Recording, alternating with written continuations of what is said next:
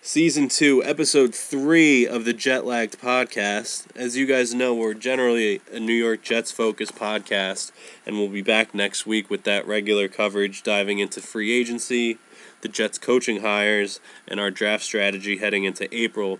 But this week, we welcome our first guest on the podcast, Dan Clark, who you guys probably already follow on Twitter if you're even here.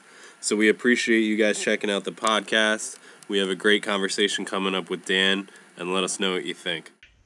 All right, so we're here with our first guest, Dan Clark, based out of Melbourne. Dan, thanks for joining us. How are you doing today? Very good. It's quite warm here at the moment. Probably quite different to the weather over there in New York. But it's 113 at the moment, and it's getting up to 115 tomorrow. So we're in the middle of a bit of a heat wave. Never thought I'd be jealous to hear that. So Dan, thanks again for joining us. We had we just wanted to chat with you, kind of how you got your start in the business, and kind of how the sports scene kind of translates over to Australia. So off the bat, how did you kind of find your groove as an Orioles focused baseball writer based out of Melbourne? Yeah, so I going through university. It was now 9 or so 10 years ago. A friend of mine at uni, him and I started a blog. We're passionate about sport. And we started covering, predominantly Australian sport, which is cricket and Australian rules football, which is quite different to American football. Right. So we did that, and then he had an interest in basketball, and I had an interest in baseball and hockey. So I guess we started covering a little bit of our own interests there, and then we noticed we were getting a fair bit of traction online, predominantly on Twitter, from, I guess, people in the cities where our respective teams were. So he followed Houston in the NBA, and I followed Baltimore in the baseball, and Washington in the hockey. So we noticed we're getting a bit of traction, and people pretty clearly said on our blog that we were based in Australia, and I guess people were intrigued a little bit, and some people thought it was a pretty cool story. A lot of other people hated it.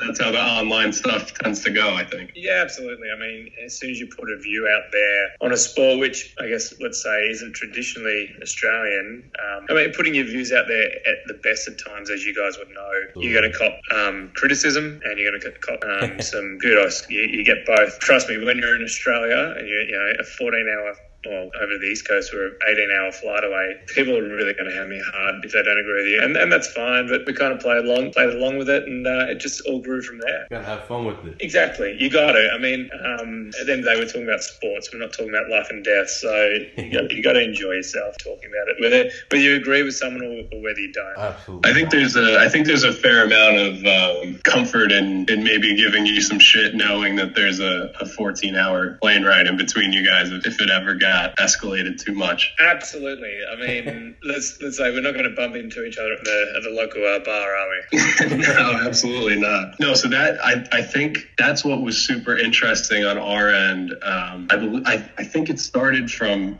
you posted a tweet and we liked it, and you threw us a follow, which obviously we appreciate as kind of this growing podcast that we're just doing for fun. So that perspective of how you kind of came up online as a writer based so far away from, I guess, what the day-to-day action and the chatter would be. That perspective was always super interesting to us. And again, we really appreciate you taking the time to chat with us. Yeah, absolutely. And I guess the thing that I really enjoy about Twitter in particular is that you can engage with people who are so removed from your everyday life, but share a common interest, and that being sport. And everybody could be passionate about the same thing almost. Exactly. As you. Yeah. And I've always said sport's the great. It's funny. It can unite, but it obviously can divide as well. But I think more in general, it does unite people. People, even if you guys are obviously supporting different teams than what I support, but there's a common interest there, and not probably religion, sport. There's not a lot of things which can unite people like that, and I think people underestimate the value of sport and what that can bring. It definitely could bring a lot of people together in different ways, obviously, and actually, not only bring each other together, but block out the other stuff, and everybody could just enjoy one thing together.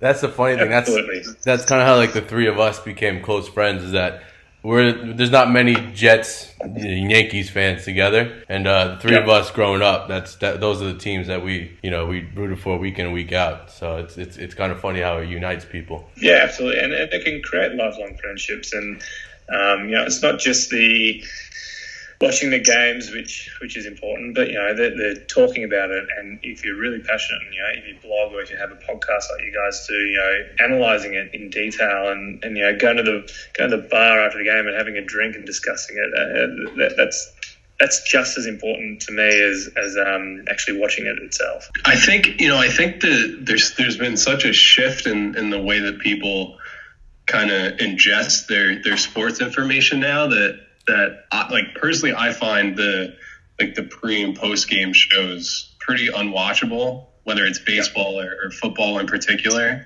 They just have these the guys who were speaking about it are just so far removed from the common fan that the opinion is very diluted. I much would prefer to seek out a podcast or people on Twitter to kind of get their takes on stuff. Oh, I could not agree more. And you said that perfectly. In all due respect to mainstream media, I get they've got a job to do, but sometimes I hate going into too much detail. But especially with the Orioles, you got to look at who's paying the bill at the same time. They're not going to go out and throw ownership under the bus if they're, in the Orioles' case with Masson Sports, they're the ones who are paying their wage. So you've got to wonder how honest that view is and whether it's actually reflective of the fans' view. And in my opinion, sometimes, or quite often, with a lot of sports and a lot of teams, the view of the beat writers or the national reporters isn't actually reflective of what the fans are feeling. It's quite a bit removed. Yeah, I totally agree with that. That's also, the value. That's the value of having bloggers and the value of having podcasters, because it gives that alternative view and it actually can help with accountability of mainstream reporters. Yeah, I agree, because I see, like you said, when you see a pre and post game of the team that's in, giving them right in the paycheck, they're not giving their honest opinions. I feel like they're, like you said, it's just like, it's ridiculous. Yep. So Dan, knowing was there a specific hook for you personally that kind of brought you to the Baltimore Orioles? Was it a player? Was it a professional opportunity? What kind of sparked that, I guess, niche, for lack of a better way of putting it, that kind of brought you to where you kind of made your name? Yeah, so I've always loved baseball, but I guess it was only really the last maybe 10 or 12 years I've started following the Orioles really closely, to the point where it's basically probably like you guys with your teams, it's an obsession. And I always followed it, and then I started playing baseball here. So our sporting structure is very different to the US. I guess it's there's a real focus on community and grassroots sport. So it's obviously got social sport in America, which is played midweek. But basically, growing up in Australia, you play sport on weekends. Nearly everyone does that, and you play, for I guess amateur teams or semi-professional teams. And I used to play football, Aussie rules football, and cricket growing up. And football's a really explosive game. I tore a hamstring a few times, and I had a friend from our cricket club who said, why don't you come play baseball during winter, because baseball's played all year round here. And so I said, yeah, sure, let's do that. So I started playing baseball, and just my passion grew from there. And the first club I played with were the Blackburn Orioles, and they had the whole Orioles kit. So we were playing in all that, and so I got heaps of Orioles hats and things like that. So that initially drew my interest there a little bit. And then I guess Australians, we love the underdog story. We I guess not a little in terms of land size, but in population, we're a little nation, and we always see ourselves as throwing our weight around against the heavyweights of the world. And I kind of like that with the Orioles. You know, I see that they're this little guy competing in well, not so little, but, you know, comparatively speaking to Boston and New York. You know, they're the underdogs of the AL East, and I love that about them. And, yeah, that's why I guess the passion grew from there. No, that makes sense. And the dichotomy between how, you know, Australian sports are played, and really when they're played and when they're able to be played here is definitely interesting. In terms of the four major North American leagues that we have over here that kind of dominate the landscape, how would you rank their popularity in Australia? Good question. Look, the most popular is without a doubt the NBA. Yeah, that's kind of what we were thinking. Really? Yeah, Wow. Plus was popular here. So from there, I think probably the next it's probably baseball, but in saying that, NFL is getting really popular here as well. Especially we've had probably, I don't know, I'm going to, off the top of my head, say probably six or eight players in the NFL, usually punters, but there's definitely a lot more growing presence of Aussies in certainly in college football and now in NFL as well. So probably that's probably close to overtaking baseball as being the second most popular, and then it would be baseball and then hockey. Yeah, I can imagine that the overlap with hockey might not necessarily be there so organically, given, you know, even just the climate, as basic as that is. Literally the only time I've seen ice in my life is in America. So, yeah, we don't grow up with. I mean, roller hockey was a thing maybe a little bit when we grew up, but yeah, it's not popular over here at all. No, that's so interesting. I guess given the rise of the NFL that you had kind of noted, do you have an NFL team that you would kind of be following right now, or I guess if not, what's your kind of position on the league as a whole? Because there's quite a bit to talk about outside of just the teams. Yeah, look, I keep an eye on it, definitely. I wouldn't say it's certainly nowhere near as close as I keep an eye on baseball, but yeah, I follow the Ravens, and that's naturally grown from going to Baltimore a fair bit and having some friends over there. Yeah, they were all right this year. I was a big Joe Flacco fan, and I didn't love the switch to Lamar initially, but it got us there. He's got a bit to work on, but there's certainly some promise there, definitely. And it was a disappointing end to the year, but I think that's the difference between a good team and a great team. And we're probably a good team, but we're never going to challenge. Well, you made the right choice not being a Jeff fan, I'll tell you that. Yeah. There's too much disappointment with this team. At least you got to see follow a couple. You know, they got a Super Bowl run, and so at least it's exciting. But hopefully we'll be having that same conversation in the next couple of years. The thing I do like about the NFL is, I don't know, it just seems so much more competitive than sometimes what we're seeing in baseball. Certainly what we're seeing in the NBA. It just seems, at the start of the year, every team, you have hope.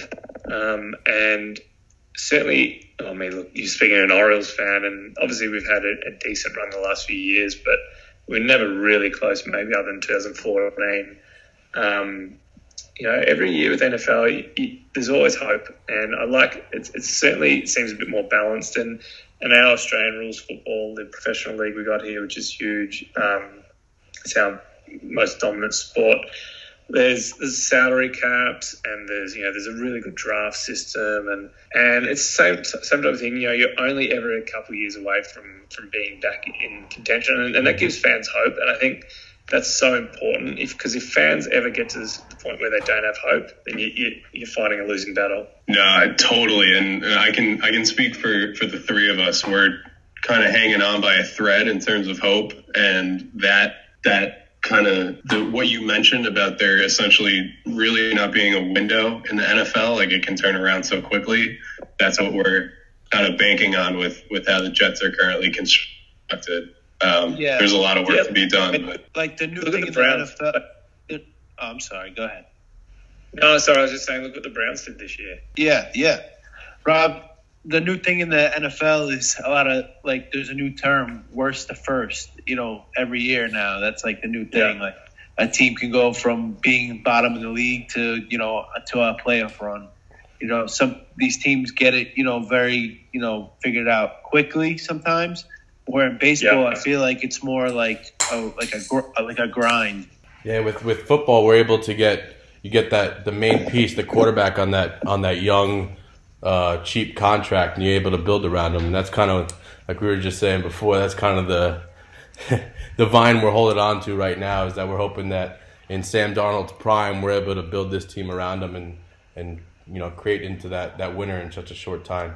Yeah, and you understand the theory, you buy into the process, and it creates hope. And I guess that's all we want as sports fans. We just want our team to be there, to have their moment. Yeah, I think there's some parallels between those kind of mid 2010 Oriole teams and kind of where the Jets were a little bit previous to that, 2009, 2010. They had some homegrown talent that all kind of, flourished at the same time. And, the Orioles made a run there, and that was a dark period for the Yankees specifically. But I remember the feeling of a series down in Camden Yards was much different, during their little run there with Machado and Jones and Britton. Certainly than it is now, unfortunately, on your end. Yeah, and they're in for a tough few years.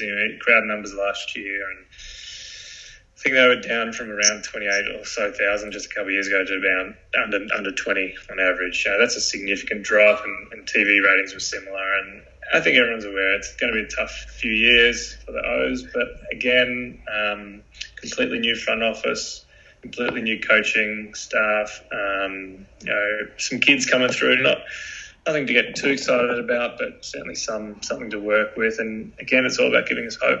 Absolutely. Have you, what's the status of Adam Jones with the Orioles? Because I know that near the end of last year, there was some trade talk, there was some uncertainty about where he was going to play. And I know there was like some weird story about him just buying a house down there. And pardon me for not being up to date on kind of where the contract stands, but do you have any insight into that? I don't have any inside info, but there's a pretty popular view around the Orioles that he probably won't be returning. I'd love it personally. I'd love to see him back out there. He's my favourite Oriole, and he's looked after me a few times I've been over there. But I think the Orioles need to look at the future. And Adam's 33 now, and as much as I think it would be great to have his veteran presence around the team, I don't think he'll be returning. But I know that wherever he does go, he's got plenty to offer. And I hope he can get a fair few more good years out of him, because he's a very good guy and he's a very good player. Yeah, no, I mean, he always seemed like one of the good guys around the league. Even in All-Star games and stuff, home run derbies, you always get a sense of kind of who the guys are, kind of on the foul lines when they're all watching, and he was always right in the middle. While I never loved when the Yankees were facing him in a close game, there was always a good amount of respect for what he was able to do with the Orioles down there. He always had he's a fun guy. I would say he always got you sit on the edge of your seat whenever he's up at bat. So respect the hell out of him for sure. Yeah. Dan, would you be put off if we asked about the infamous Manny Machado tweet from December? Nah, go for it. Look, I've spoken to this a few times now, and we saw your podcast last week when you tweeted out some of the Yankee focused ones. So it was certainly a topic of conversation in our personal group chats. Can you take us through, I guess, what the days after that were like for you? I'll tell you what, too. You also made news on the radio with Michael Kay. So. Yeah. What do they say? I went into hiding? No, not quite. I put it this way. Every time I tweeted and I'm still doing it.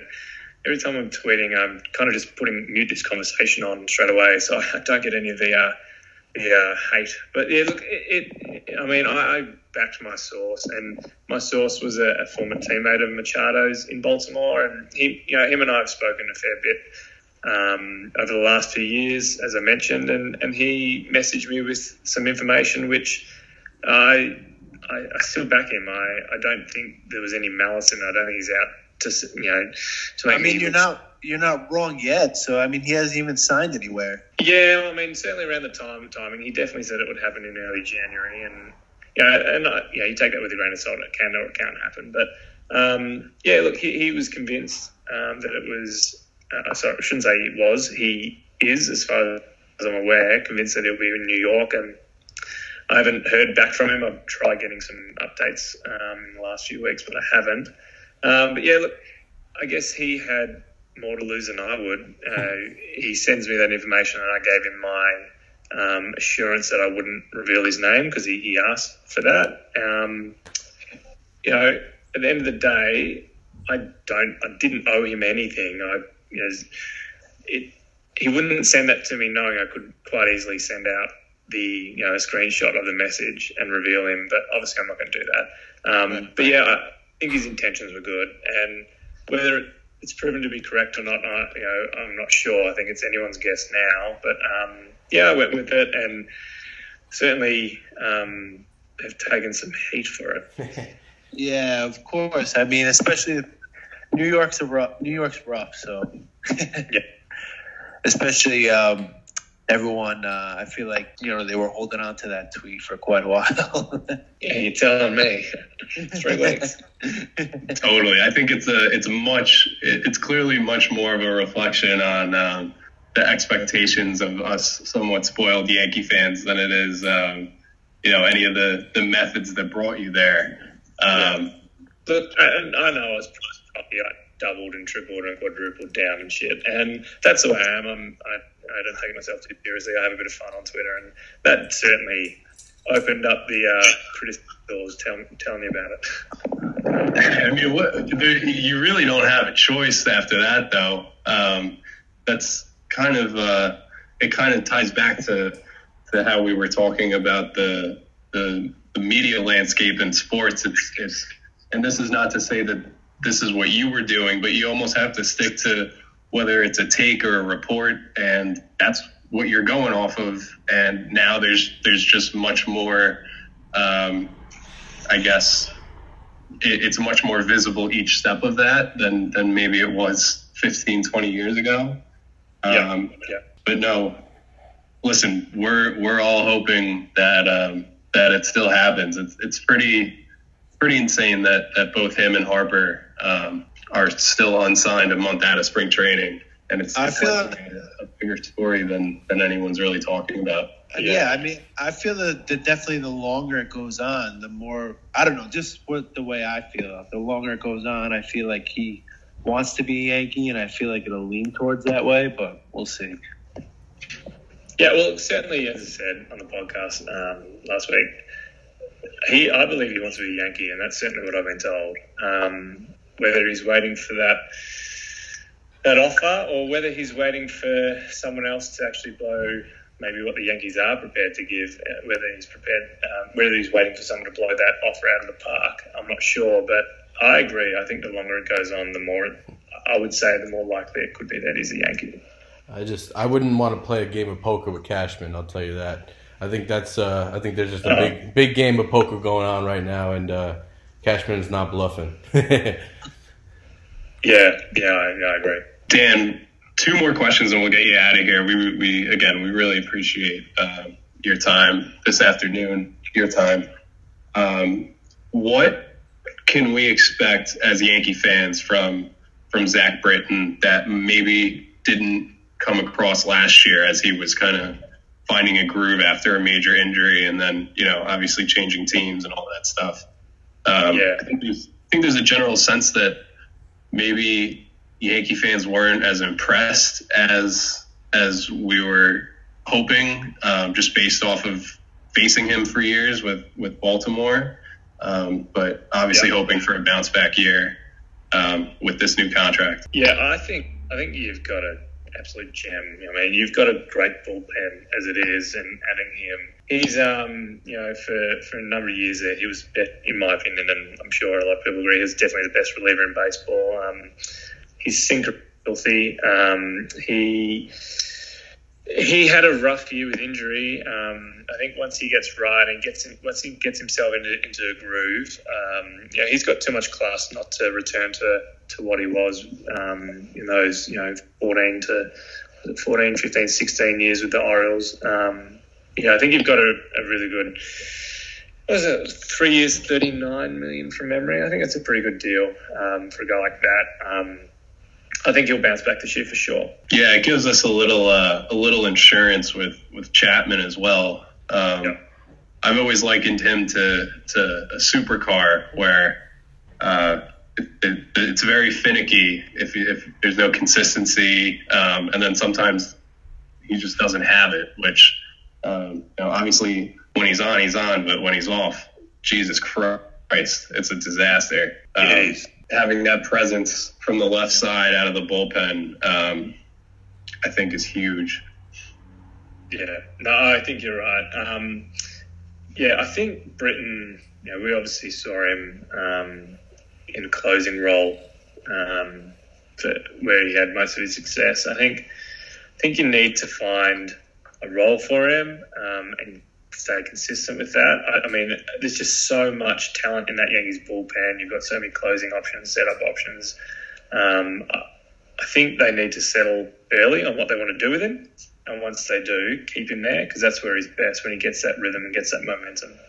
Completely agree. And the Yankees have a little bit of a track record of not always remaining the most consistent with what they want to do with their relievers. So hopefully those lessons have been learned, and we can establish him as the seventh, eighth inning guy. Tony's, did you guys have anything before we wrap up with Dan? Or Dan, if you had any questions for us on your side, whatever works. Yeah, look, I mean, I'd love to hear what you guys think on Machado. Are you confident that he'll end up in New York? I mean, touched on it a little bit, but I've obviously got a bit of a feeling from some parts of the Yankees fan base, and I'll respectfully call them passionate fans. That's for sure. But yeah, I'd be really curious to hear you guys obviously know what you're talking about quite a lot, so, and you follow it quite closely. So what do you think? What are your chances of landing him? Or Harper, for that matter? Tony, why don't you start us off? I know you got some passionate feelings about Machado. Yeah, I mean, as far as Machado, like I said, I think the longer it drags out, I want him to be here. I think he'll be here, but the thing with I feel like it's getting more clogged in that infield with Andujar, and then they're I don't know what they would do with Andujar, because I feel like I don't know if they would move him to first, maybe trade him for a pitcher, but they signed Tulowitzki, and it's really a tough call. But like I said, the longer it drags out, the feeling is I think Machado will be a Yankee. And but as far as Harper, I don't see Harper being a Yankee really, because I don't know, because they have Judge, they have Hicks in the outfield, and Frazier's coming back from injury. And, Stanton, of course. So, I feel like the Yankees are really clogged in a lot of places. But for a guy like Machado, I guess you can move a piece or two. Correct, especially when you need to boost your rotation, and that's where Andujar. Interesting to see how that plays out. Yeah, definitely. I mean, I would love to flip Andujar. I know a lot of Yankees won't agree. Yankee fans wouldn't agree, but I'd love to flip Andujar for a starting pitcher. I think our starting pitching is it's not. I think it's a little underwhelming. Yeah. And Tony, I completely second that. Like as a Yankee fan, I want Machado here. I think he's 26 years old. He is a superstar. Everybody talks about his hustle and everything like that. I think when you come under the bright lights in New York, that all changes. I think he'd be. I mean, I love Didi, and I hope we keep him and stuff like that. Like you said, Tony, maybe move Andujar for a starting pitcher. I know he was amazing last year, but I think if we have the opportunity to get a guy like Machado, I don't think we could pass it up. And the way that everything's swirling around with the contract talks and everything like that, it could be cheaper than we initially thought. I think Cashman, like I said before, is just an amazing poker player. He's buying insurance. He's getting Tulowitzki in here. He signed what's his name on that 2-year deal. Could be a nice utility player for us. I think he's stacking up his chips and he's waiting to either strike or he's got this in his back pocket just in case. So I mean I'm hoping we sign him, but I got faith in Cashman to make the right decision for the team. I think with Machado, I don't really see the White Sox as the favorite in any sense. I did see something that Machado and the White Sox are kind of drifting apart. I did see that on Twitter. I don't know how reliable the source it is, but I did see that they're drifting apart.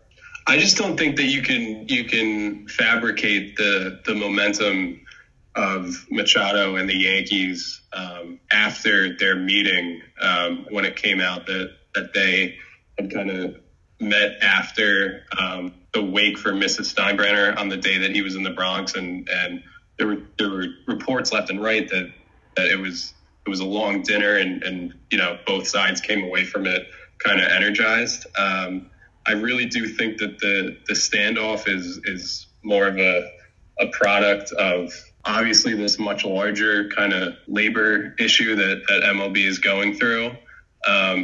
But to tie back to the White Sox, I think it's either going to be the Yankees on a deal that edges that out, or a team that none of us might be thinking of on kind of a shorter, high average salary kind of deal. There's been a bunch of teams over the years that kind of jump in with those surprise signings. And off the top of my head, none of the teams really, there's not really a congruent fit with Machado, but I would put it at 50-50, the Yankees and the field. Like I said, and Dan, it does tie back to your initial report from one of his ex-teammates and some of the other stories that came out. You just can't fabricate that kind of momentum. So I don't think that the waiting time is a product of a lack of interest as much as it is the landscape of kind of where contracts sit with baseball. So I do think that once the Yankees can lock down a congruent move for a starting pitcher of some kind with Andujar and prospects, that Machado is going to slide right in there and take the third base spot. Yeah, totally. We're all in agreement then. Yeah, there's quite a bit of bias on our side, but we're talking about the guy that traded Chapman for Gleyber Torres and then signed Chapman again, and now Torres is our second baseman for a decade. So I don't think that he thinks Tulowitzki is the long-term shortstop or Andujar as the long-term third baseman. I would also like to see Machado. I feel like he would spice up that Yankee-Boston rivalry a little bit. Would he ever? Hate him in Boston. They need that edge, and it's exactly kind of what we discussed at the end of last season. They need that guy that can spark a team, and Machado, for better or worse, is that guy. So here's hoping. I gotta say that, you know, baseball, it's really starting to feel like the early 2000s again in the AL East. No offense to, you know, the Baltimore Orioles or anything like that, but that heat between the Yankees and Red Sox is something that you can't even put into words, you know? Yeah, I can sense that as well. I'm not offended. It's good to watch. You know, obviously we're rebuilding, so our expectations are low this year. So it'll be great to see how it all plays out. Yeah. All right, Dan, I think we'll let you go. You've been very gracious with your time. We're at about 40 minutes here. So again, we really appreciate it. Thank you, Dan. Thank you so much for your time, Dan. We really appreciate it. No worries, guys. I really appreciate having a chat with you, and let's catch up again throughout the baseball season and talk some stuff. And no doubt we'll be looking up at you from probably down the bottom of the AL East, and hopefully Manny's a Yankee, and we can watch him 19 times a year. Yeah, absolutely. Yeah. Awesome. We'll do it again around opening day if that works for you. I'm sure you'll be busy, but you know, this was a lot of fun. Awesome, sounds good. We'll talk soon, guys.